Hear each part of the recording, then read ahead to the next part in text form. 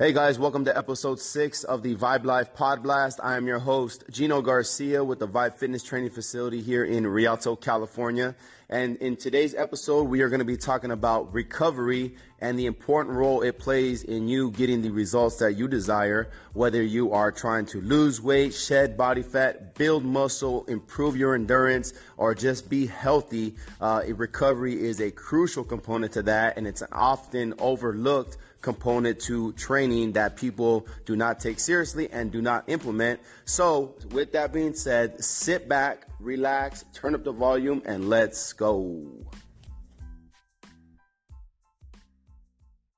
Hey, what's up, guys? So thanks for tuning in for another episode. And so today, like I said in the introduction, we are talking about recovery and the impact that it has on you ultimately getting the results that you desire, whether it's performance-based or whether it's aesthetic-based or whether you're trying to lose weight, shed body fat, build muscle. It is all relevant, and the implementation of recovery is a crucial component to any type of structured fitness training regimen that you should make sure that you are employing on a weekly basis so that you can, again, get the results that you desire, but also, and probably more importantly, or just as important, is remain safe and reduce the risk of injury that comes in part as a result of not having or not allowing your body to recover from the beating that we put on it inside of the training facility.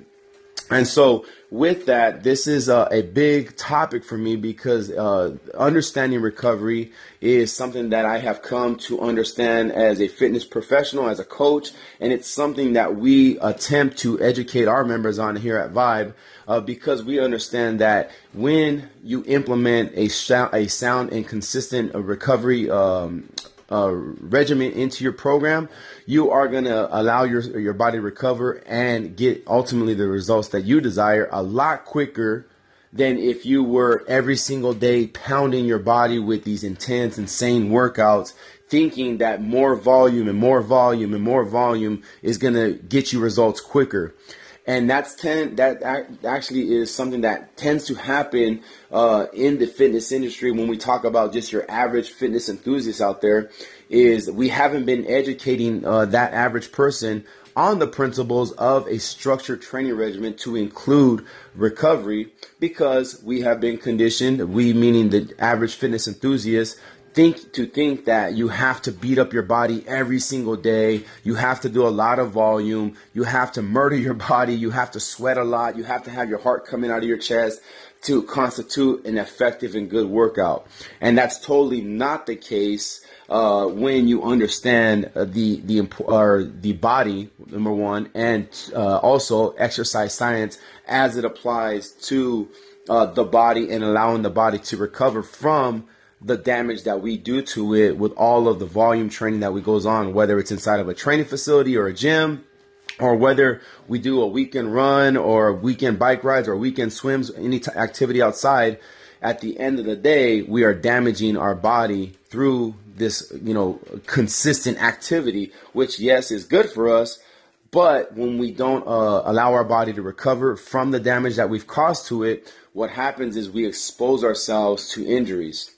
And so what I want to do for you today is give you a basic understanding of some principles of recovery in regard to what you can do to implement recovery, and maybe help you understand some warning signs that happen when your body is telling you that you need to slow down and allow it to recover from the beating that you're putting on it. Okay. So with that being said, let's start with some type of recovery principles that I have personally utilized for myself, and what we educate our members on to try out when it comes to recovery. So I often get asked the question of how much recovery should be in my training, or how much should I implement? And the honest answer is that it's going to vary based on the individual. Everybody's going to be different. So your average, person that's just beginning, maybe coming off the couch, they may need a little bit more rest and recovery initially in their program as compared to someone who's been training, for X amount of years and who, still needs recovery, but they may not need as much recovery as that beginner level person who, it's easier for them to break down the muscles. It's easy for them to, damage the body a lot easier because it hasn't been strengthened, it hasn't been conditioned. So the honest answer is that it's going to vary by individual. But one of the golden rules that I personally live by and that we teach our members at Vibe is that you need to learn how to listen to what your body is telling you. So what happens is our body, as we break it down, and if we're not allowing it to recover properly, it will begin telling us through different ways that we need to slow down.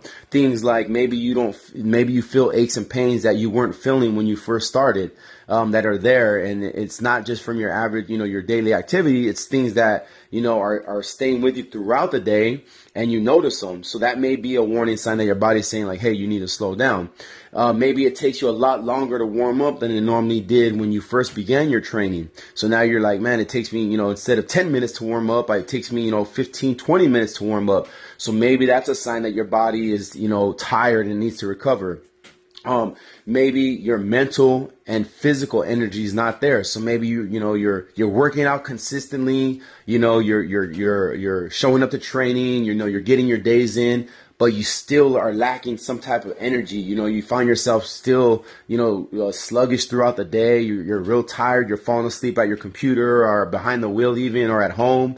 Your energy's lacking and you're wondering why. If I'm training, I'm doing all this volume. Well, that's a sign that your body's saying, hey, you need to slow down and rest. You need to let your mind recharge your batteries. So that, again, just another example of what your body may be telling you. Okay.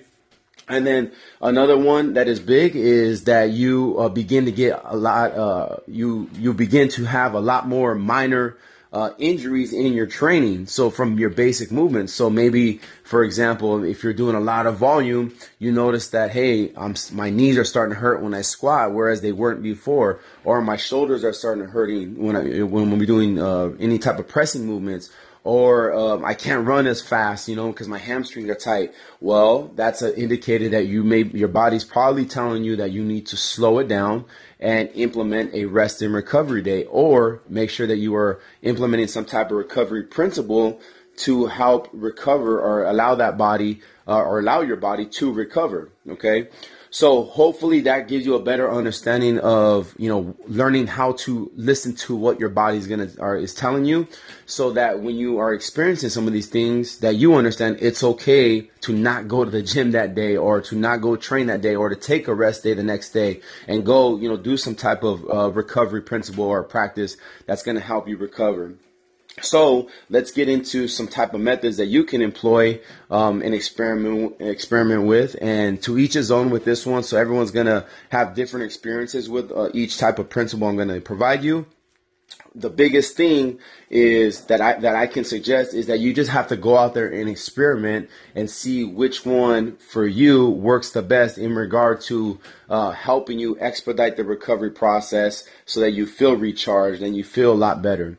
So number one is a sports specific deep tissue massage and stretch session.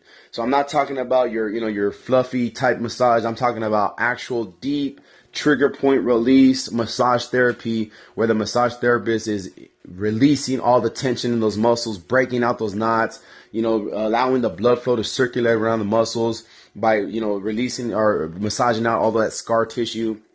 And at the same time, implementing some type of stretching recovery so that you can, again, elongate the muscles, feel just a lot better overall. Okay, so that's one of them. Number two, you can implement some type of, yoga or stretch or sports stretching focused session, where you really work on just elongating the body through stretching mechanics, through flexibility training. Again, whether it's yoga or just stretching on your own, the implementation of stretching is going to really help with the recovery process. And so that's another one. Another one that I have personally utilized is, and this is one for more of a recovery of the mind, is really just doing some type of light, and the key word here is light, physical activity, things like taking a 20-30 minute walk in the neighborhood and just focusing on yourself, in regard to your recharging your batteries, thinking about what you want to accomplish, or just having a real if you would, self mind session with yourself, and just letting your mind think freely, come in and out, let the thoughts go in and out, not holding back. So that could be on a light walk session. You can go for a light keyword again, hike, where you're just trying to get some movement going in your body to help the blood flow around those sore muscles. And again, it will allow you to recharge. And so the last one that I have personally utilized is some type of cold treatment therapy, like cryotherapy, which is a big one now. If you have one in your neighborhood, check it out. Or some type of ice recovery bath method, or cold shower even. Now, these are principles that, you be careful with. You don't want to go into hypothermia. But with the cold therapy treatment, it's something that really is effective. And I'm not going to get into the science behind it, but just know that it promotes recovery through shocking your body with these just cold temperatures, and it reduces the inflammation as well. And it's something that really is effective. And so with that being said, at the end of the day, when it comes to recovery, you need to be having it into your training, okay? Understand that it's going to vary. Once again, in summary, it's going to vary based on the individual. Some of you may only need 1 or 2 days a week of recovery. Some of you may need 3. But at the end of the day, if you implement some type of recovery consistently into your training, I know from experience that you are going to feel a lot better. You're going to reduce the risk of injury or exposing yourself to injury. Not going to eliminate it completely, but you will reduce it. And you're ultimately going to get results a lot quicker than if you just beat yourself up every single day for 5, 6, and some of you crazy out there, 7 days a week with just insane workouts, okay? So with that being said, guys, implement. Go make it happen, and I will see you on the next episode. 3, 2, 1, go.